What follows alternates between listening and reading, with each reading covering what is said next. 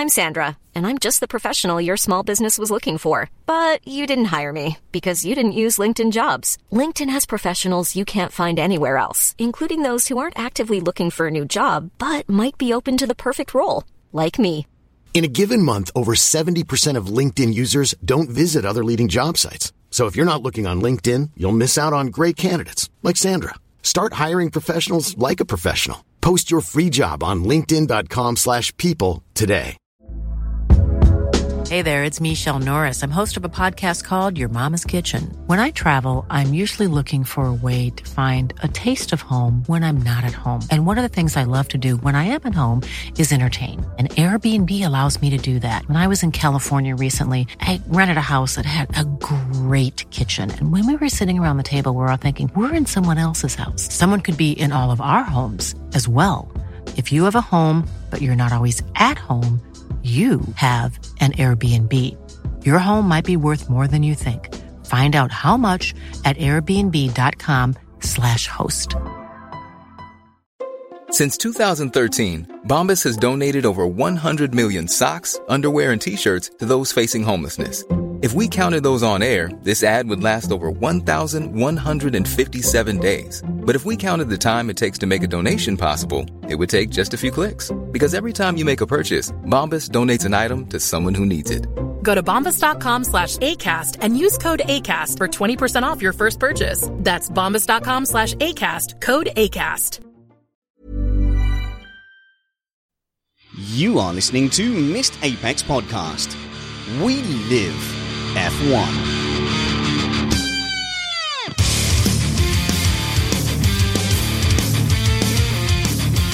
Welcome to Missed Apex Podcast, an independent Formula One podcast that aims to bring you a race review before your Monday morning commute and a wide array of F1 subject matter experts that cover every aspect of F1 from racing to politics, tech, news and business.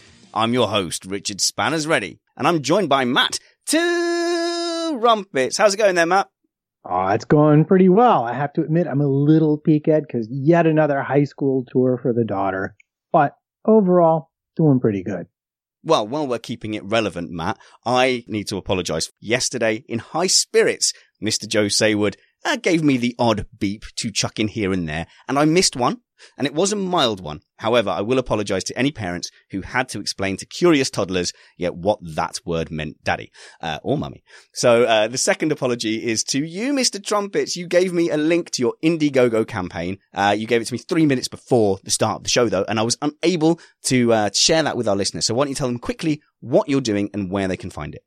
Well, it's very simple. Me and my trio are going to be making an album full of music and jazz, originals and standards. And, well, it turns out that's an expensive thing to do. So we're trying to raise some money. You can hit me up at igg.me@Nightscape, or you can just search for Matt Ragsdale and the City Line Trio on Indiegogo. And if you can afford something, please give us something. And if you can't, we'd be delighted if you just share the link with friends or people who might be able to. I said short, Trumpets. Now you're getting in the way of the fact that, again, Missed Apex Podcast is joined in the shed by former Lotus F1 CEO Matthew Carter. Matthew, delighted to have you back again. Good to be here. Good to be here. Now, last time we obviously didn't seem like major idiots, so at least you were motivated to come back and speak to us again. But we're not experts, certainly, and I'm hoping that you might be able to give us a bit of a primer, if you don't mind, to the power play and dynamics in Formula One. Would you judge me if I said that I still got confused between FIA, FOM, strategy group, CIA, etc.? Not at all, no. It is very confusing, and yes, I can try and give you my understanding of it. So FOM, which is, it's not actually called FOM anymore, but that was essentially Bernie's company. They are the people that own they're the commercial rights holder, and they're the people that basically run the sport. But the rules for the sport are decided by the FIA. So the FIA decide the rules, FOM basically put on the event itself. And the strategy group is made up of FIA, FOM, and the top 6 teams that make up the sport. Oh, that's interesting. So the FOM, which I kind of didn't realise had gone by the wayside, is now Liberty Media. Exactly. Well, it's not gone by the wayside. They bought it. I think they changed the name to Formula One Management actually Formula with the number one, as instead of FOM, Formula One Management. Oh. So it's not gone by the wayside, but that was Bernie's company. All this time, FOM stood for Formula One Management. I'm sure Trumpets knew. I didn't know that. Yeah, actually, I kind of did. So that's it. And for anything to actually, for any rules or anything to affect the sport, it effectively goes through those three entities in some way, shape or form. The amount of say that the teams have is less than the FIA and FOM. But essentially they all have to agree to get something through. And that's why it becomes so difficult to make any of these rules stick, as far as I can make out. Well, it would seem like, based on the numbers, that if FOM and FIA stick together, the teams will never get what they want. Essentially, yes. And it's been interesting because we've seen, speaking of FOM and speaking of Bernie, we've seen some hand grenades lobbed in the direction of the new owners of FOM, specifically about the interesting stock option arrangement that the FIA had when CVC redid the deal. I think, was it back in 2013 or 2014 with the new regulations and the new deals? Because they essentially owned part of the sport, and that was maybe kind of not entirely kosher with the European Union, the earlier decision that led to the split of FOM and FIA. Yeah, I'm not sure how much detail you want me to go into. I mean, I don't think it was not kosher in any way. It all depends on where you draw lines and you draw boundaries. My understanding is the amount of stock options that they had was very small. It's kind of the whole reason for the split was one entity running the sport and one entity making rules for the sport. So they were trying to put a Chinese wall between the two. That's where they are. I mean, I don't, as I say, I don't think you could say it's not kosher, because clearly I don't think they've done anything illegal. It's hard for people to realize exactly how much Bernie did do. I know he got a lot of slack, a lot of pelters thrown at him consistently, but he really did do a hell of a job keeping all those people, all those relevant parties going in the same direction. And the announcement from Ferrari, that's the kind of thing that the announcement from Ferrari just the other day, that's the kind of thing that Bernie used to keep under control. Or how he did it. There's always the famous Bernie divide and conquer. You keep the teams fighting against each other, and then they're going to be more likely to side with him, et cetera, et cetera. But he was he was the best person I've ever seen sat around a table for negotiating, for keeping people going in the right direction, for keeping the sport on track, for keeping all these huge egos in check. And I mean, Sergio Marchionne, the guy who's taken over at Ferrari, is a big ego. And you stick him around a table with the likes of Helmut Marko and the people from Mercedes represented by Toto, and all three of them want something different, and all three of them are pulling in different directions. It's going to be hard to get anything passed. And that's why when the proposals came out earlier on in the week, or was it the end of last week, they are proposals. And instantly you saw Toto, Cyril from Renault and Ferrari come out and say they're not happy with the proposals. And that's the kind of thing that Bernie had to deal with constantly.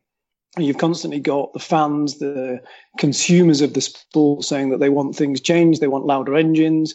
But then you've got the manufacturers saying that louder engines don't quantify to what they want to put on the road. So therefore, they're in this, as I think I said last week, they're in this sport to sell cars. Renault, Mercedes, they're not in the sport because they particularly want to be F1. Well, they want to be F1 champions, but they want to sell cars. They want people to buy their product. So any relevance between what's going on a racetrack and what's going on the road is going to help them to sell their cars. It's fascinating what you say about Bernie Ecclestone behind the scenes. Obviously, you would have dealt with him on a more day-to-day basis.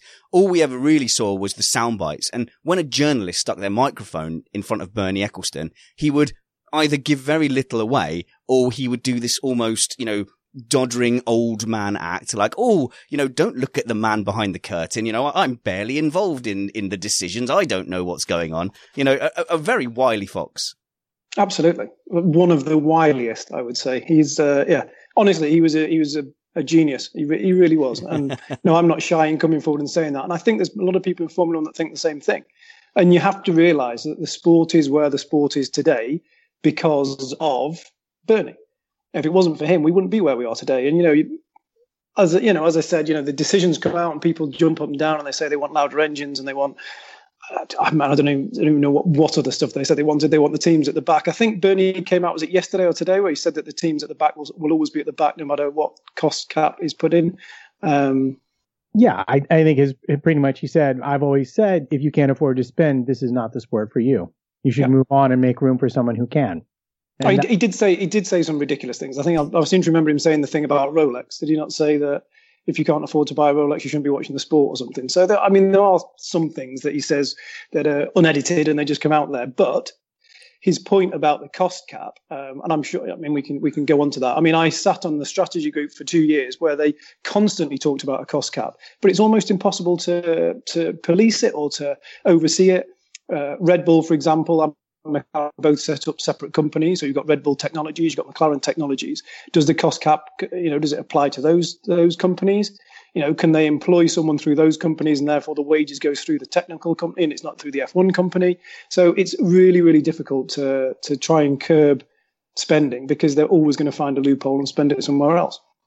We'll come to cost caps very, very soon. We were expecting an announcement today. I don't think it's come. However, with the wide crew we have on the panel, Matt, and the expertise available to us, I'm sure we can speculate wildly on what we might hear from said announcement. But just staying with Bernie, the fact that he says ridiculous things, I think that might be a feature, not a bug, in that if he throws out enough noise, you're kind of diverted from trying to work out what he really wants. Because I remember once it was randomly interviewed by Ted Kravitz and he said, what about the future of the British Grand Prix? And he said, us Brits aren't selfish, are we? We don't mind missing out on a British Grand Prix every now and then if the rest of the world can get a Grand Prix. And then he just walked off.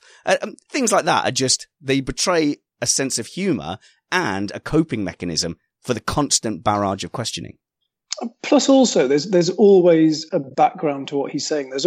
He is, as I say, he's cleverer than he lets on. I don't know if he's cleverer than he lets on. He's a very clever guy, and whatever he says, there's a reason behind it. And that particular story, I am sure he was in the middle of negotiations with Silverstone over a new deal. Silverstone are saying there's no way we can't have a British Grand Prix. So if a soundbite goes out there that Bernie Ecclestone's saying we can live without a British Grand Prix, then it makes his negotiating position all that stronger. So last one on Bernie, forgive me, but he's a fascinating character within Formula One. So what would make the difference then if Bernie had announced this proposal?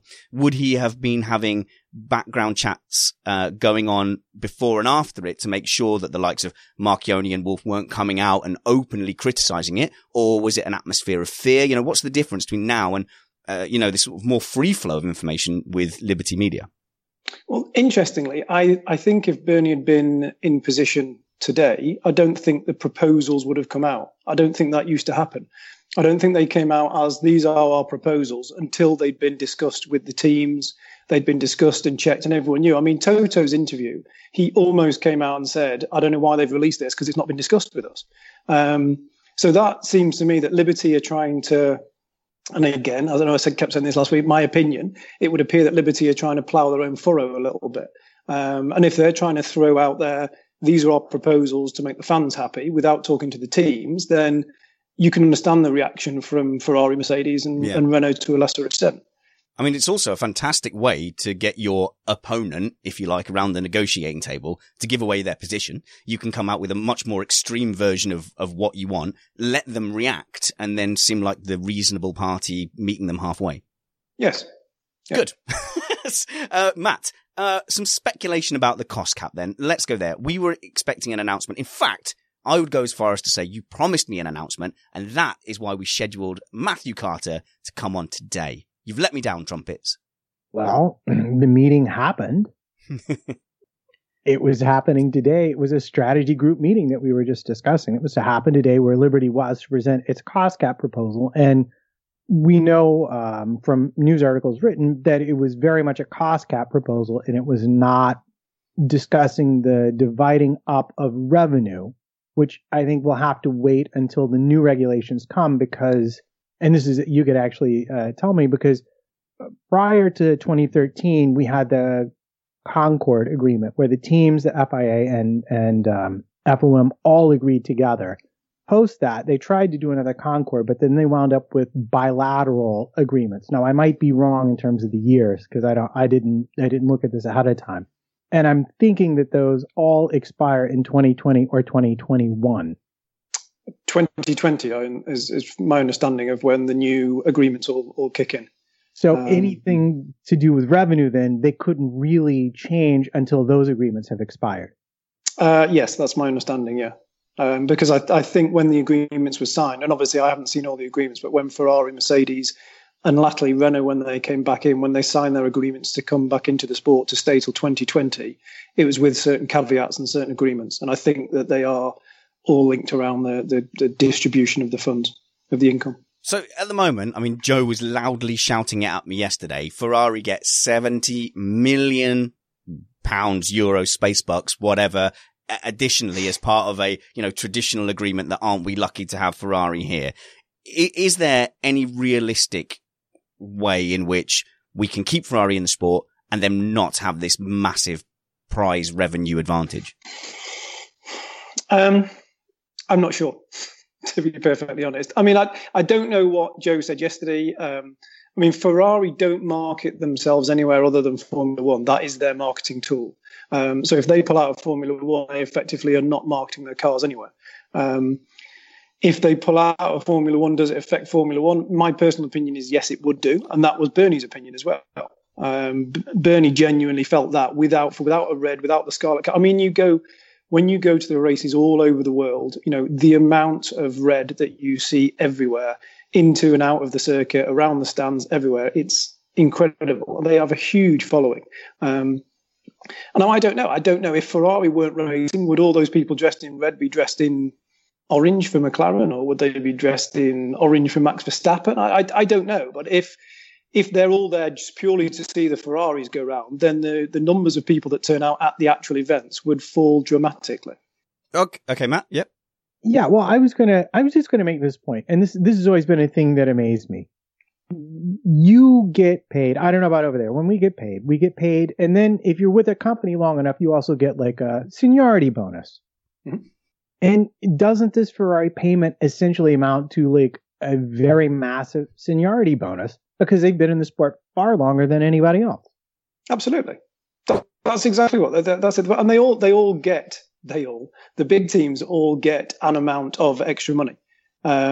And I mean, that's known. I'm sure Joe would have talked about it yesterday. But so Williams get an amount for being in the sport for so long.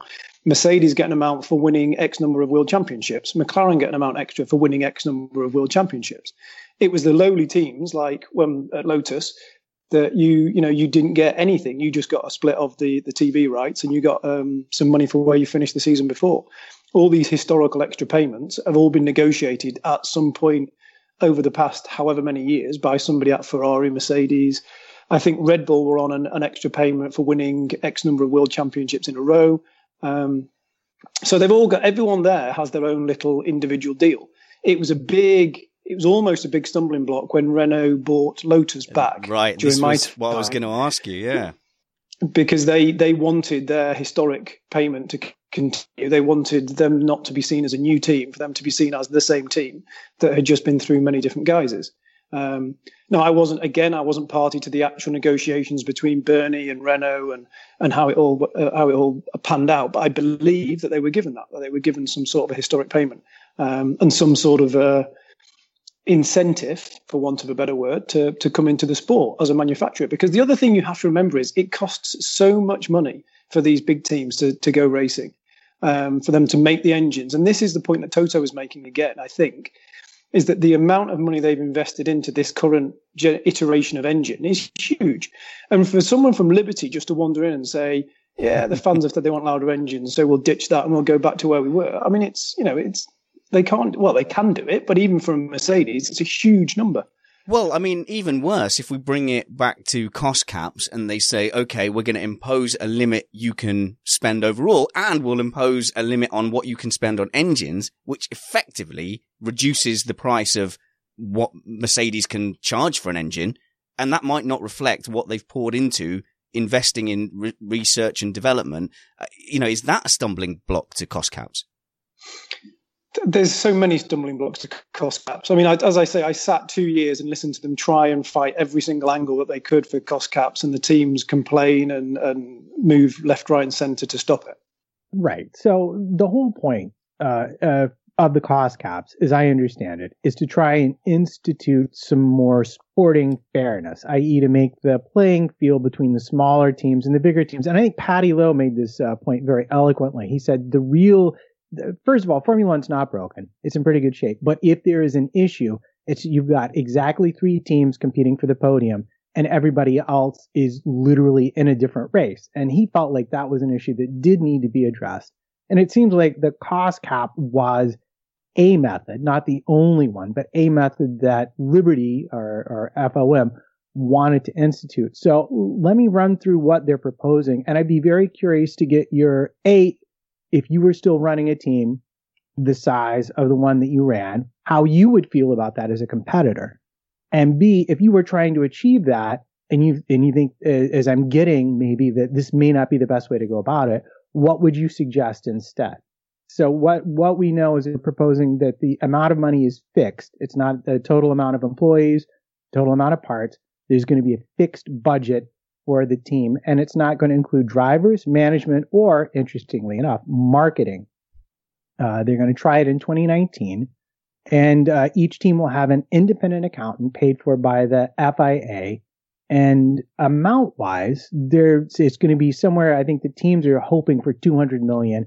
And I've heard as low as $100 million mentioned. And it seems to be that the big thing right now is they're saying it's around $50 million a second of lap time between the teams. And depending upon the regulations on the engine and the regulations on the chassis side, they're saying that if it only is going to mean like 2 or 3 tenths per 50 million, then it might be more around the 150 million mark.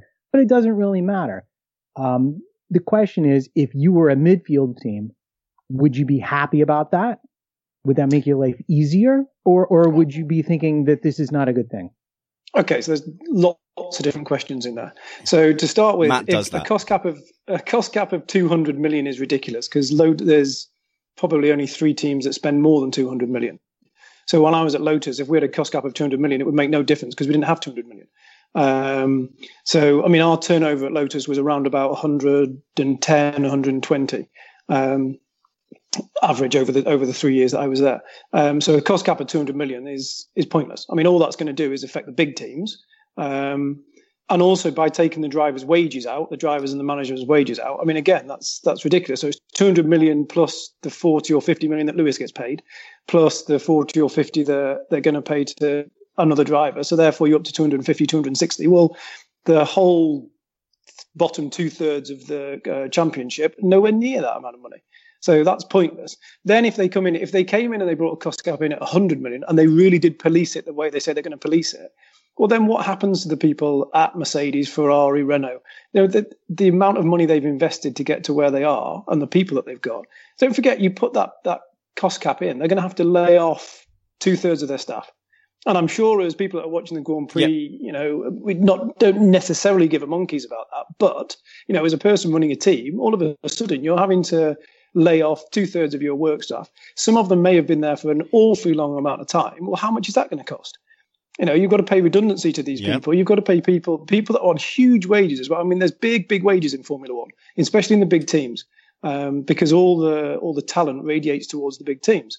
I mean, we didn't touch on it last time, but I mean, when I went into Lotus, we talked about Eric Boulier leaving and going to McLaren, but James Allison left just before I arrived as well. Now, those two guys were running the team, if you like, on race day. Both of them drifted away. So they left. They left and they subbed you in. So you were doing the jobs of James Allison and Eric Boulier. Again, as we talked about last week, not exactly. Yeah, there's a technical director that got pushed up, but effectively, what I'm trying to say is that there's cost caps are so hard to put in place, and you're always going to end up upsetting somebody somewhere. I mean, we at Enstone at Lotus, we had our own little issues in that they talked about customer cars, which I'm not sure if that's on the list of proposals you've got there as well, which is effectively almost what Haas is. So you buy in they reduce the amount of parts that you're allowed to buy in from outside. So at the moment, the chassis big parts of the suspension, big parts of the bodywork have to be your own design. They can't be borrowed from another team. So the minute you start loosening the rules on that, then effectively what's the point in a big issue that we had when I was at Lotus? We always made our own gearbox. So we had a gearbox department, we had a gearbox area in the factory, and we always made our own gearbox.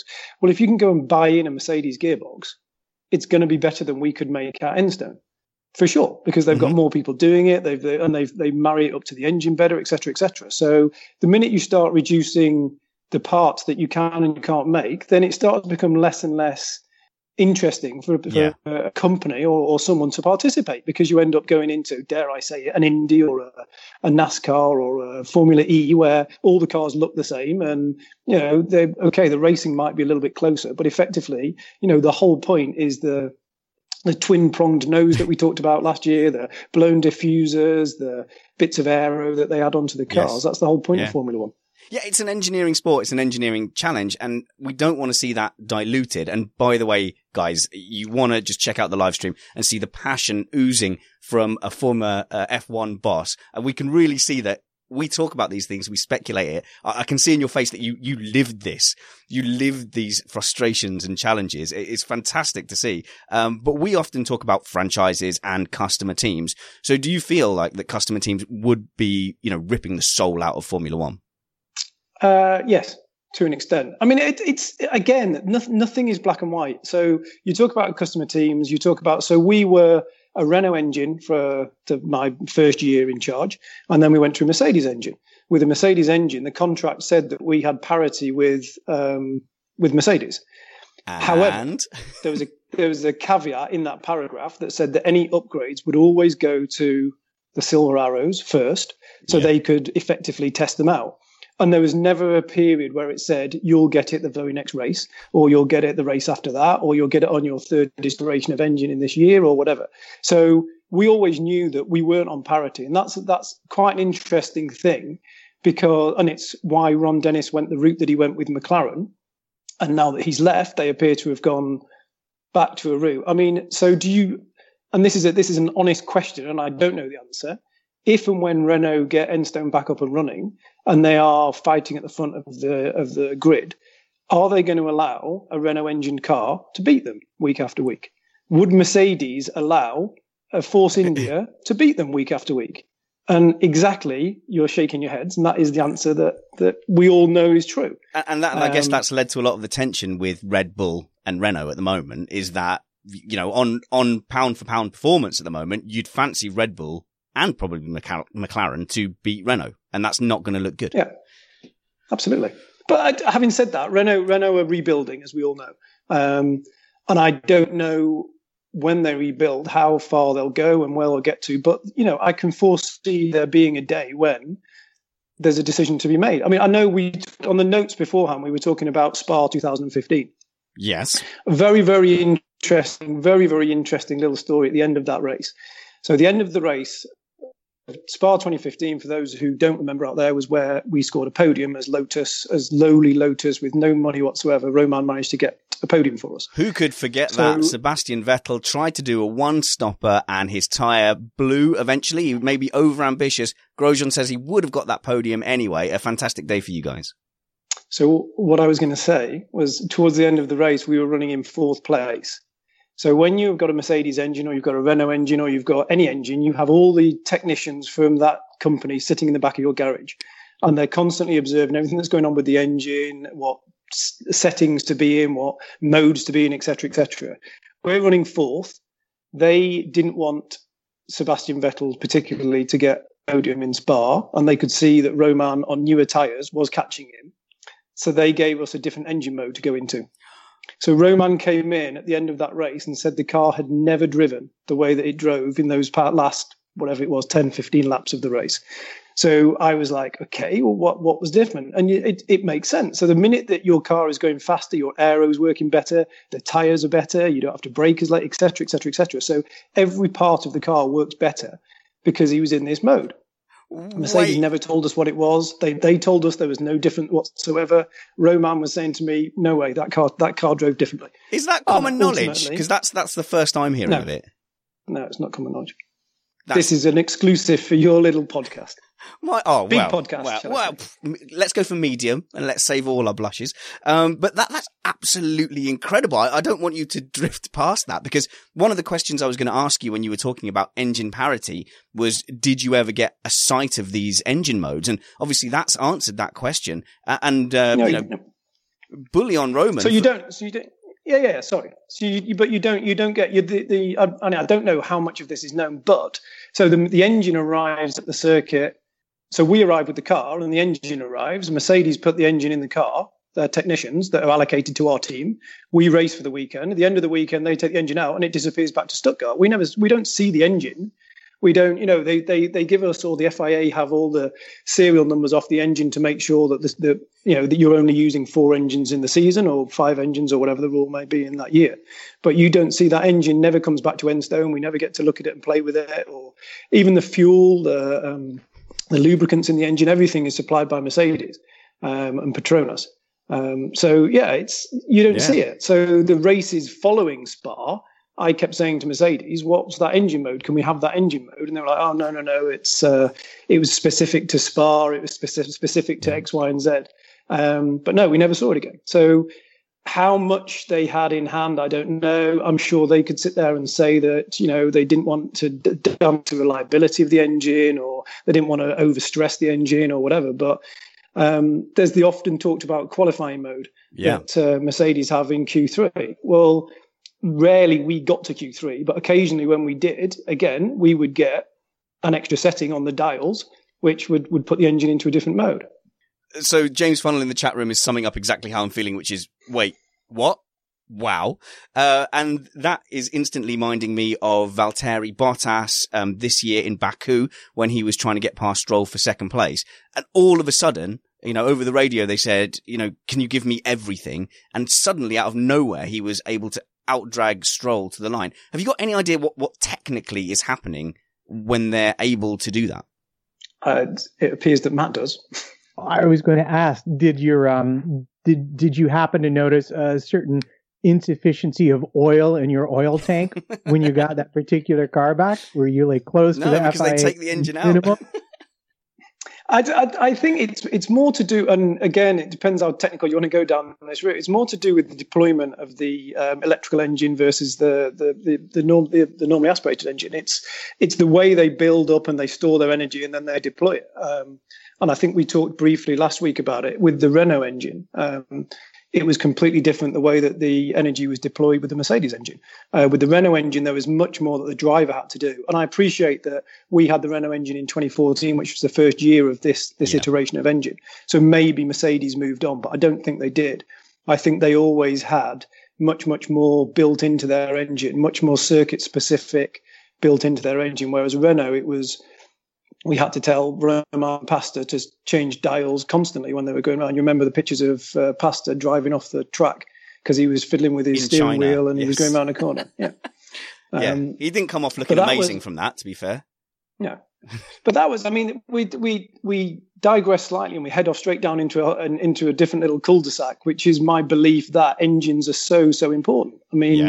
That was the reason that I specifically was the one that championed the move from Renault to Mercedes, because it was clear that Mercedes was such a much better engine. Now, we as lowly little Lotus with no money whatsoever, with Romain and Pasta as our drivers. Roman's a great driver, but, he's not a Lewis Hamilton or a Sebastian Vettel. And with him and Pasta Maldonado, we really, really challenged him. When you're ready to pop the question, the last thing you want to do is second-guess the ring. At BlueNile.com, you can design a one-of-a-kind ring with the ease and convenience of shopping online. Choose your diamond and setting. When you find the one, you'll get it delivered right to your door. Go to BlueNile.com and use promo code LISTEN to get $50 off your purchase of $500 or more. That's code LISTEN at BlueNile.com for $50 off your purchase. BlueNile.com, code LISTEN. Planning for your next trip? Elevate your travel style with Quince. Quince has all the jet-setting essentials you'll want for your next getaway, like European linen, premium luggage options, buttery soft Italian leather bags, and so much more. And is all priced at 50 to 80% less than similar brands.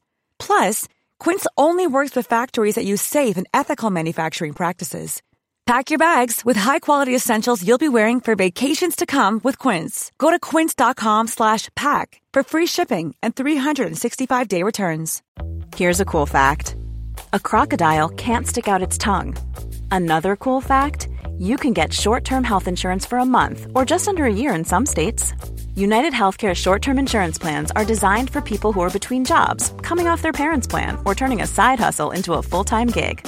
Underwritten by Golden Rule Insurance Company, they offer flexible, budget-friendly coverage with access to a nationwide network of doctors and hospitals. Get more cool facts about United Healthcare short-term plans at uh1.com. 2015, we were better than Force India. We were in a ding-dong battle with Force India all the way through to the end of the season. They just pipped us at the end. But we were basically a quicker car than the Force India with the same engine. And we scored some great, other than the podium. I mean, I remember here in Montreal in 2015, I think we were 5th and 6th on the grid, which was incredible for us, for that team with very, very little development money. Again, we talked about it last week, the amount of developments that we could bring to the car compared to many, many of the other teams was nothing like. Anything that we brought to the car had to be checked, double checked, quadruple checked. We had to make sure it was going to work because we couldn't afford to put things on the car that weren't going to work. So with all that, with one good driver, one not so good driver, with the limited amount of money and budget that we had, we still managed to really challenge. And my honest belief is it was all down to the engine. It was all down to that engine and the different settings and the different power modes that we had.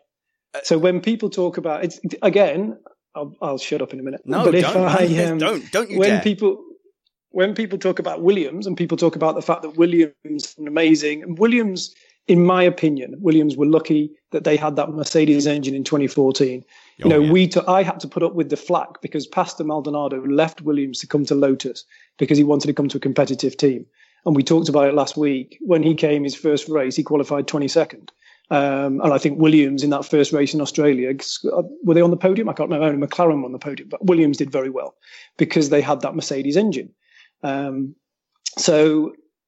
Williams were essentially fairly lucky that they had that Mercedes engine at the start. And both Williams and Force India have spent the last 3 years with that Mercedes engine, getting to know it, getting to understand it, learning from the technicians in the back of the garage. We had one season and we really, really changed. Our fortunes changed massively just on the back of that one season. So when you talk about the effect of an engine and the effect, it's my opinion in this current era, it's huge. Yeah. And it's huge, but also, as I said earlier, I'm not sure that Mercedes would let a Mercedes-powered car beat them. Well, here's, with what you're saying about how much you guys have benefited, it's not unfair to say your ambition is different to McLaren. So if you're a Lotus team and you're challenging Force India, that's fantastic for you. So that switch has been amazing. But for McLaren, who have championship ambitions, it now, from what you're saying, seems less crazy what Ron Dennis was doing. And ultimately, obviously, the gamble with Honda didn't work out. But if they wanted to win the championship, they absolutely 100% had to get away from Mercedes. Absolutely. So, I worked with Ron for 6 months last year, and we talked about it a lot. And he had to. He was with Mercedes-Benz. They were the best engine coming into 2014. It was clear. But he knew there was no way Mercedes was going to let him win.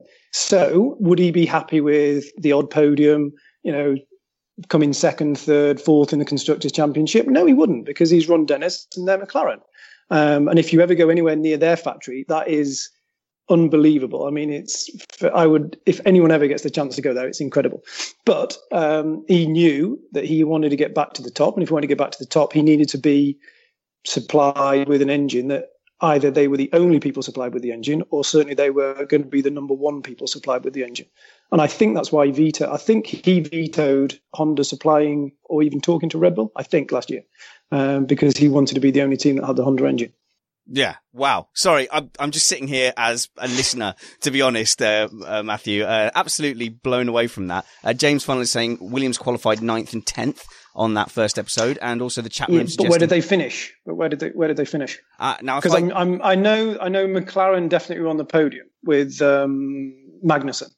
And wasn't there a disqualification that race as well? Didn't one of the Red Bulls get disqualified for the fuel flow? 2014 fuel flow. There we go. That's okay. Yeah. It was Ricciardo, right? He won the race and then was disqualified, and it turned out Red Bull had been altering their fuel flow meters, and then eventually FIA released a technical directive and said, you can't do that. Yeah, they had the flexible pipe after the fuel flow meter. That's it's insane. But I remember as a kid hearing about the influence Ferrari had over, say, Sauber.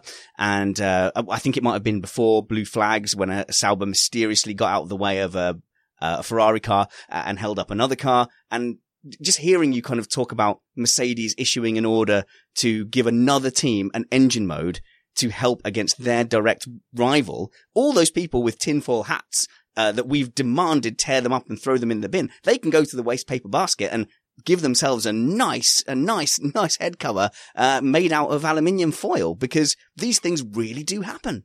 I mean, it's obvious, isn't it? I mean, it would happen in any sport, I think. I mean, Mercedes are supplying us with an engine. You know, we're paying Mercedes a lot of money. You know, Mercedes have got their own drivers in a lot of the smaller teams now. I mean, you don't think that if Ocon, who pays Ocon's wages? So if a Mercedes is coming up behind a Force India, you know, where does Esteban Ocon's loyalty lie? Is it with Force India or is it with Mercedes? Where do Force India's loyalties lie? You know, are they really in a fight with Mercedes, who supply them with engines and have supplied them with engines for years? In fact, I think they supply engines and gearboxes to Force India. So, you know, it's business at the end of the day. It is business. It's sport, but it's business as well. And you know, you'd be naive not to think that these things happen. Well, it's not very British, though, is it? Come on, we believe in fair play and the spirit of the sport, Trumpets. Yeah, and so that kind of gets back to the question that I asked, which is clearly you don't think the cost cap is going to be successful at narrowing the gap between the midfield and the front runners. Oh my God, how can we go back to cost caps after all this clandestine engine talk? But okay. Well, no, because this is ultimately part of it. And one of the reasons for that is that the people that make the engines want to make sure that their works teams are always the winners, or win as often as possible. So do you think it is something that Formula One should even be trying to do? Question number one. And question number two is, if you think it, regardless of whether you think it is, if you were in charge of making that happen, of narrowing that gap to give more, even if you're not going to change the result, because most of the time the biggest teams will win because they have the most resources. But if you wanted to make it possible for a Williams to be on the podium, or for the occasional Force India to nab a podium if there was like extra crashing or weather, if it's not going to be cost caps, what would you do to try and bring the field closer together? Okay, so I didn't necessarily say that cost caps wouldn't narrow the difference, because I think it would. What I'm trying to say is that I think it's almost impossible to put a cost cap in place. They tried and they've tried and they've tried, and I think what's going to affect the big teams is going to affect the little teams, et cetera, et cetera. So it's difficult. To answer the second half of the question, the redistribution of the income to the teams would make a difference. So as we talked about before, Ferrari get their historical 70 million. I think it's more than that, but if Joe says 70, I'll concede to his superior knowledge. If they get 70 million more, they shouldn't. You know, they should. Okay, everyone should get the same amount. And then if Ferrari or Red Bull manage to get more sponsorship dollars in so they can spend more money, then so be it. But at least you've got a level playing field to start with, which is that everyone gets the same amount of money at the start of the season. And then it's up to you to go out there. And Force India, for example, have got an amazing marketing department. You look at the number of logos that are on that car, there's almost no space left on there whatsoever. So if Force India get the same amount of money at the start of the season, they go out there and they sell the hell out of their product and they really, really market it well and they get some great sponsorship money, then therefore that's going to push them into a better position, and it's going to make them more competitive.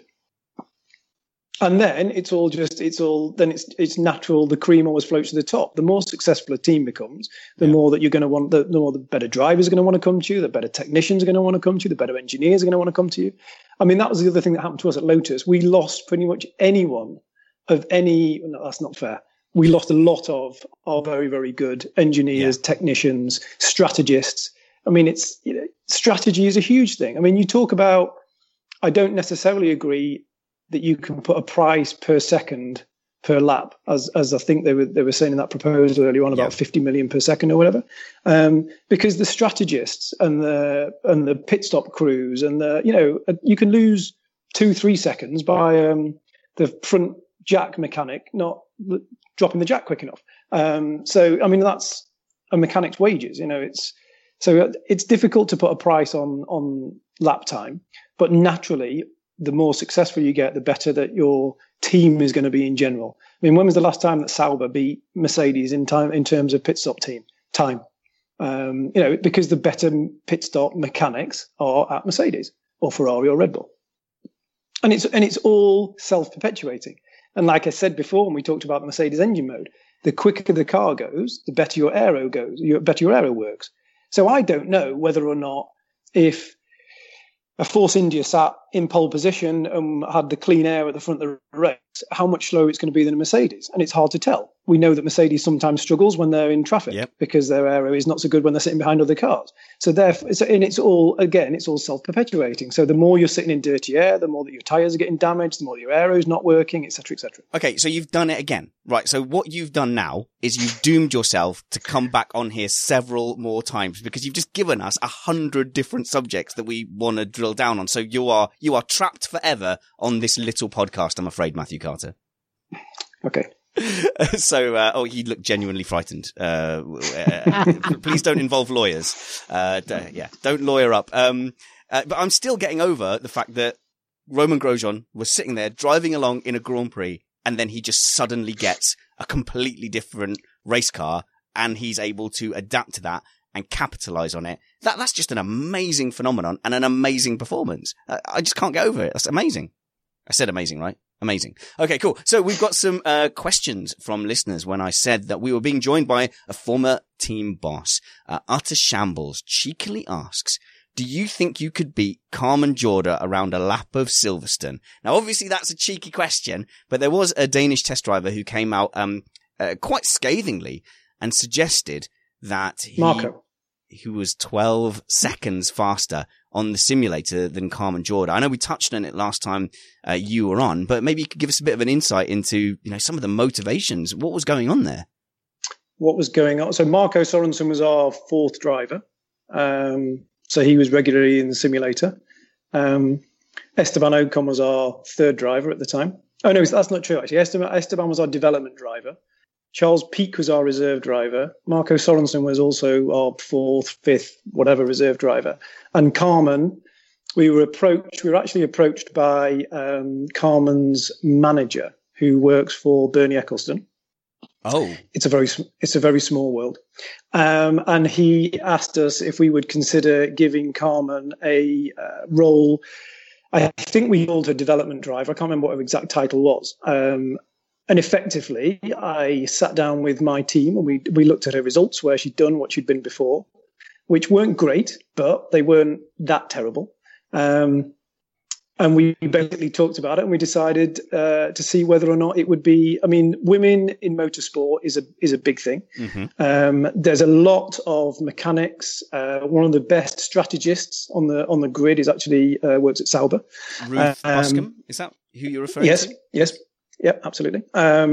We at Lotus, we had 2 or 3 mechanics actually working on the cars, in the pit lane. So there's a lot of women in motorsport, but there's not necessarily, you've got Susie Wolf. But and I genuinely thought it would be a good opportunity to try and, don't get me wrong, I believed it was going to raise our profile at Lotus as well. It would surely be good for our sponsors because she got a lot of airtime. For all the right or the wrong reasons, the depending on which camp you're in. The cameras did tend to find their way to Miss Jorda, didn't they? Absolutely. So we believed it would be I could see that there'd be no downside to it, I'll be perfectly honest. And that was why we did what we did. There's lots of rumors that she paid a huge amount of money to come, but she didn't. I can absolutely tell you she didn't. She didn't pay any money to come to be with the team. She didn't give us any money. But she came along. We believed that we could help her to develop her career. And as I say, also to promote women in motorsport. But like a lot of drivers, she had contacts, and that's true of men and women. They get opportunities due to contacts, and I just want to give that a bit of credit, because I know a lot of people will say that is cynical, and that perhaps her attractiveness was something that might be seen as something potentially profitable or good for sponsors or good for image. But I will say, when she was there with my little 4-year-old daughter, who I was struggling to convince to go into karting, because she genuinely said to me, "No, Daddy, racing drivers are boys." And she saw her older brother going off karting, and to her that made perfect sense. When we saw Carmen Jorda in a race suit, I was able to point to this glamorous woman and say, "No, look, there's a racing driver who's a lady." So I don't want to throw the baby out with the bathwater. I don't think it was all bad for women in motorsport if you look long term and you allow shallow dads like me to be able to do that kind of thing. Yeah, exactly. And that's all the reasons that we did it. And I managed to avoid the question about the 12 seconds in the simulator, and that's mainly because I honestly don't know. I don't know what times were set. Are you Joe Saywarding me? Are you Joe Saywarding me right now? Not at all. Not at all. I know Marco was particularly peeved that she was even there when he thought he should graduate, because I think she, as part of her deal with us, she went to quite a lot of the races, and Marco didn't. So he wasn't getting the same experiences in the paddock, I guess. Did you suggest to him that perhaps if he had someone who was friends with Bernie Ecclestone managing him, he might be able to manage a similar deal? I couldn't possibly comment on anything like that. Very well. Yeah. But again, I mean, it just for it to stray off of Carmen for 2 seconds. So Esteban Ocon is actually a good example of another driver. So he was a Genie who owned Lotus, junior driver. He came up through the Genie ranks, and we had him as our development driver, reserve driver, and then we basically lost. We didn't lose him to Mercedes, but we had nowhere that he could go. It's difficult to put someone. I mean, he beat Max Verstappen in Formula 3 by a considerable amount. Off top of memory, I think he beat him by 70 odd points the season before Max came into F1. And they were regularly sort of dueling with each other. But how could I at Lotus justify putting him straight into a F1 seat when we were being paid by sponsors to have a Venezuelan driver? It's difficult, but it's business. It does come down to business. So that is an arbitrage that you do, how much the sponsor brings versus what you might gain in championship points. And sponsors' money seems like to me it's much less risky in a lot of ways. Yeah, of course. There's such a fine line with the smaller teams. And again, I know it sounds like I'm having a love in with Force India, but Force India manage it very, very well. Williams, I believe, my opinion is they've got it slightly wrong this season. They've gone, there's a fine line between the amount of money that comes in from a driver and that driver's sponsors, and whether or not that driver is quick and whether or not that driver is going to consistently score points. So go back to Lotus. Pastor Maldonado was not a slow driver. We all know that he won that race in Barcelona for Williams. What he wasn't was particularly consistent.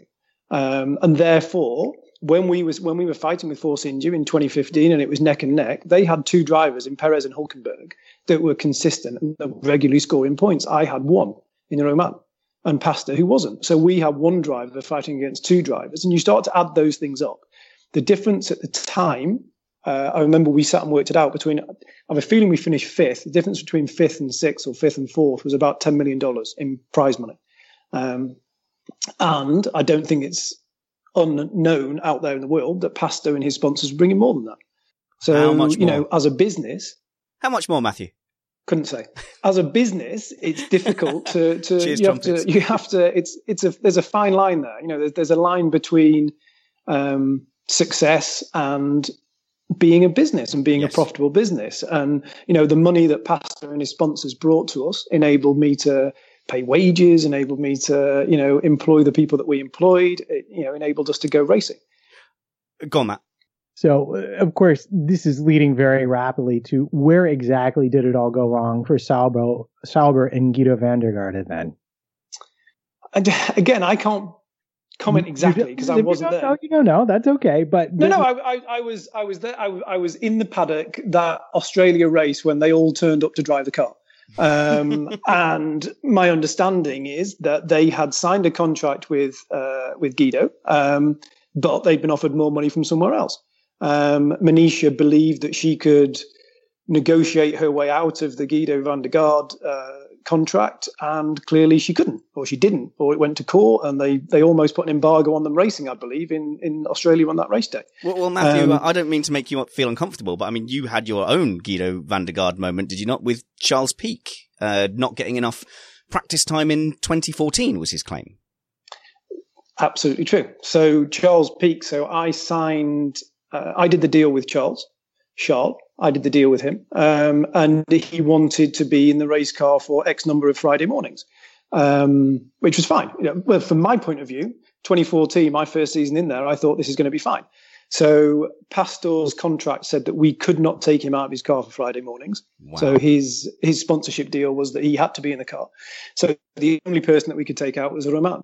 So I basically went to Romain and I said, look, we've got this guy coming in. He knew Charles. They're both French. He knew him reasonably well. And he said, okay, I'm reasonably okay with that. It's not ideal, but I'm reasonably okay with it. And I soon began to realize how important Fridays are to a driver and to a team's weekend, because 2014, as again, we've touched on many times, was terrible for us at Lotus. The Renault engine was a disaster. It was breaking all the time. They couldn't get their head around the as I've said before, the dials on the steering wheel, the different modes and settings that you had to be in were very, very complicated. And I was giving effectively a chunk of Romain's race day away to someone who we'd taken because he was trying to get more experience in Formula One, et cetera, et cetera.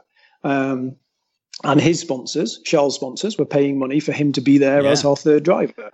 So you have to weigh everything up. So then we got to a position whereby I've got my team, my guys saying to me, we can't possibly take Romain out of the car. He needs to be in the car. So we were running out of races to get Charles into his required amount of Friday mornings. And it all came to a head in Spa because there's a bizarre rule in Spa whereby they can take a claim on your property and they can stop it leaving the country. I think it's been used in other difficulties with Formula One. So couldn't you just give Charles Pic Heikki Kovalainen's car on Fridays then, or was that not enough to make it up? No, so that's what I'm saying. So Friday, so the year that this happened was 2014. So it was Romain and Pastor. So I've only got two cars. Pastor's contract says that he's not allowed out of it on the Friday, and Romain was effectively our best driver at the time, and the driver that was giving us the best feedback, the driver that was preparing us for the weekend, et cetera, et cetera. And with when things are bad, Friday mornings become where you can either go really, really wrong or really, really right.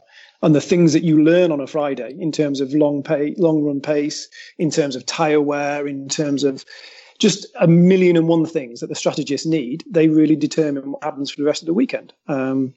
So yes, long story short, so Charles then wasn't particularly happy, so he got some lawyers involved, and as Romain was collecting his trophy on the podium, we had bailiffs in the garage threatening to seize all our goods. Matthew, you've given us a billion more things we want to ask you in 100 more hours, and we'll take any time with you that we can possibly get. I've got two more questions if you think you've got another few minutes, which is, the Slack group is weird. And since they're our best supporters, they've asked you what is your favourite kind of Sunday, and they'd quite like a quick answer to that. Watching Formula One on the television. See? No, they meant ice cream Sundays. I knew you'd say something about F1. Oh, okay. A winning Sunday, that would have been a good idea. Yes. Yeah. And secondly, how easy is it to see when you've got two Grand Prix drivers that are racing week in, week out on practice sessions, and then you've got these kids coming through in the simulator? Some of them will get a Friday practice, but most of them maybe they won't. How easy is it to tell whether you've got a guy on your simulator that is up to speed and as good as your Grand Prix drivers? Almost impossible, I would say.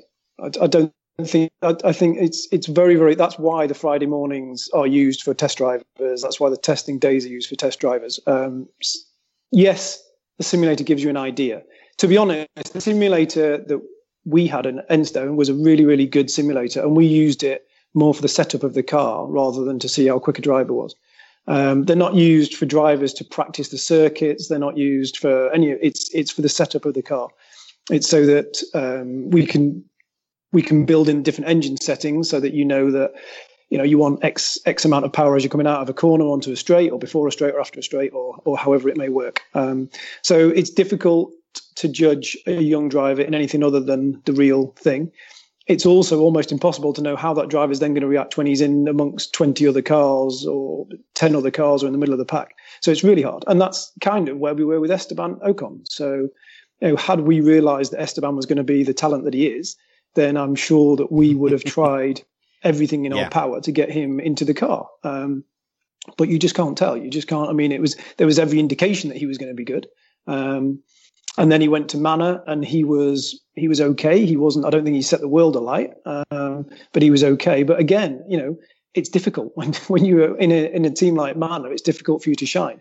And I think that's probably what's going on with Wehrlein at the moment. It's difficult for him to shine wherever he is. Had he had that shot at Force India, maybe he would have been in the position that Ocon's in. It's so hard. I mean, you look at people like Jean-Eric Vergne. He was consistently in and all around Daniel Ricciardo's pace when they were in the team together. Ricciardo was promoted, and Jean-Eric Vergne was sent to Coventry.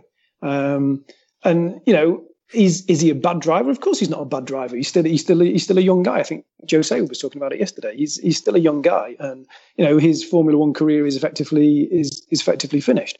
For want of, I don't know. I think Joe was saying last night that Ricciardo's personality was better than Jean-Eric Vergne's, and that was good for Red Bull. So. Did he say that on this show? I was too busy beeping things out at the time and taking copious notes of where the beeps had to go in. And I believe on the video, actually, Steve Amy put engine notes over where I had put beeps in the audio, which is entertaining. But while Matt gets to grips with who has won this week's comment of the week, I must say, when you couldn't get Ocon into the car, you actually had Jolyon Palmer doing some Friday morning tests. And obviously, we as British fans, we had hoped Jolyon Palmer was going to do better than perhaps he has done. But how did he look to you, as a team principal, as a young driver coming in on Fridays? Good. Jolyon, good. Really good. I mean, that's why we promoted him to the team. I mean, he was, GP2 champion. He was a little bit older with a little bit more experience than some of the really young kids.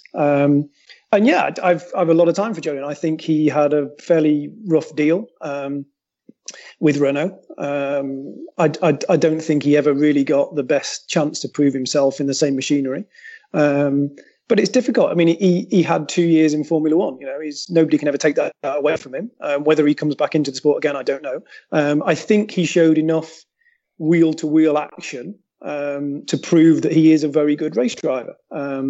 He's a good, quick, consistent race driver, and hopefully he'll continue and go from strength to strength somewhere else.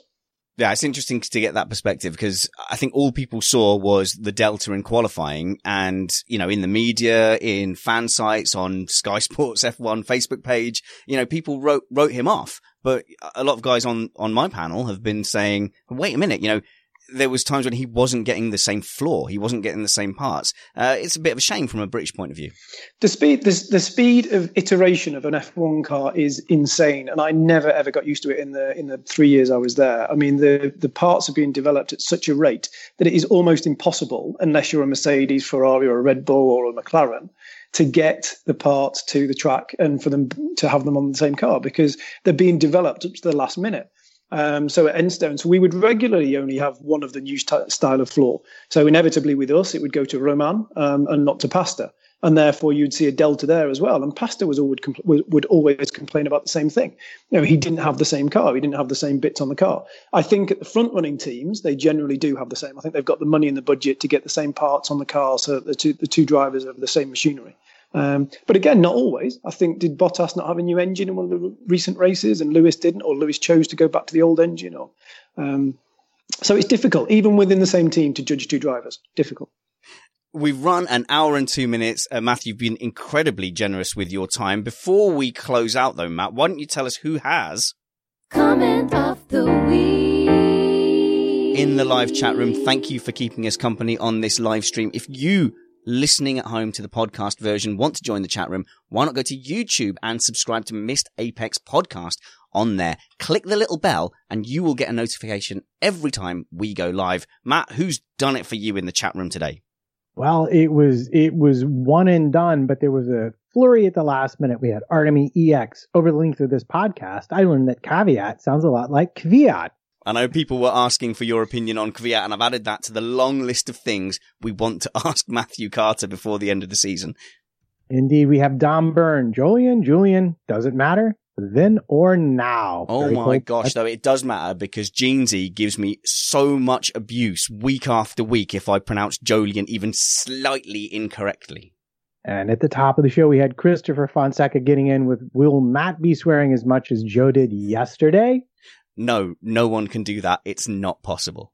But I have saved the best for last based on your very own quip spanners. Peter Yannick, CIA is American organization. Liberty bought F1. Coincidence? I don't think so. I love a good conspiracy theory. Let's give that this week's Comment of the week. Feel free to add that to your Twitter bio and make sure you let us know if and when you've done it. Matthew, where can people find you? Do you court people's attention on the internet? No, we discussed that last week. No, yeah, I'm not. Well, I thought you might have changed your media, mind so. by then. Come on, you've got a Twitter account. No, You could open it up and embrace the Missed Apex audience. Maybe. Or maybe not.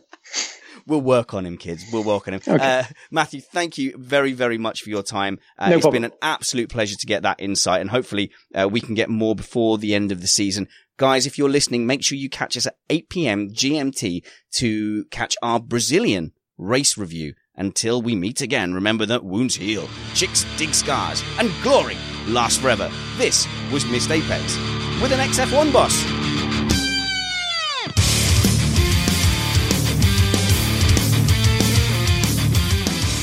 Come on, Mr. Carter. Even Joe rocked out to the music yesterday. It happened. Come on, be honest with us. How nerdy did we all look reacting to your inside quips? Because, mouths aghast on occasion. You must be used to this. Tell me you don't dine out on this kind of inside knowledge when you're in a local Montreal pub. Honestly, and I would keep saying it with you, I end up, if I'm at a dinner party or whatever, then sometimes I just feel as if I've dominated the whole conversation because anyone that's into Formula One suddenly starts asking questions. Yeah, but you were apologising. You were looking at us through the Skype apologetically, like, oh, I need to stop talking now. No, you absolutely don't. That's why you're here. But yeah, I suppose if there's people at your dinner party that aren't interested in F1, it sucks to be them. Yeah. But that's their fault. They're wrong. My wife's heard all these stories many times. She's bored. She gets bored out of her brain by them. My wife doesn't even know what I do for a living. She doesn't know my job. She has no idea. And if I dare mention the podcast, she goes, her eyes roll. Oh, that thing you do in the shed. Normally, being a little extra might be a bit much, but not when it comes to healthcare. That's why United Healthcare's Health Protector Guard fixed indemnity insurance plans, underwritten by Golden Rule Insurance Company, supplement your primary plan so you manage out-of-pocket costs. Learn more at UH1.com. Imagine the softest sheets you've ever felt. Now imagine them getting even softer over time. That's what you'll feel with Boll & Branch's organic cotton sheets. In a recent customer survey, 96% replied that Boll & Branch sheets get softer with every wash. Start getting your best night's sleep in these sheets that get softer and softer for years to come. Try their sheets with a 30-night guarantee. Plus, get 15% off your first order at bollandbranch.com. Code BUTTERY. Exclusions apply. See site for details. Here's a cool fact. A crocodile can't stick out its tongue. Another cool fact, you can get short-term health insurance for a month or just under a year in some states. United Healthcare short-term insurance plans are designed for people who are between jobs, coming off their parents' plan, or turning a side hustle into a full-time gig. Underwritten by Golden Rule Insurance Company, they offer flexible, budget-friendly coverage with access to a nationwide network of doctors and hospitals. Get more cool facts about United Healthcare short-term plans at UH1.com. Mom deserves the best, and there's no better place to shop for Mother's Day than Whole Foods Market. They're your destination for unbeatable savings, from premium gifts to show-stopping flowers and irresistible desserts. Start by saving 33% with Prime on all body care and candles. Then get a 15-stem bunch of tulips for just $9.99 each with Prime. Round out Mom's menu with festive rosé, irresistible berry chantilly cake, and more special treats. Come celebrate Mother's Day at Whole Foods Market.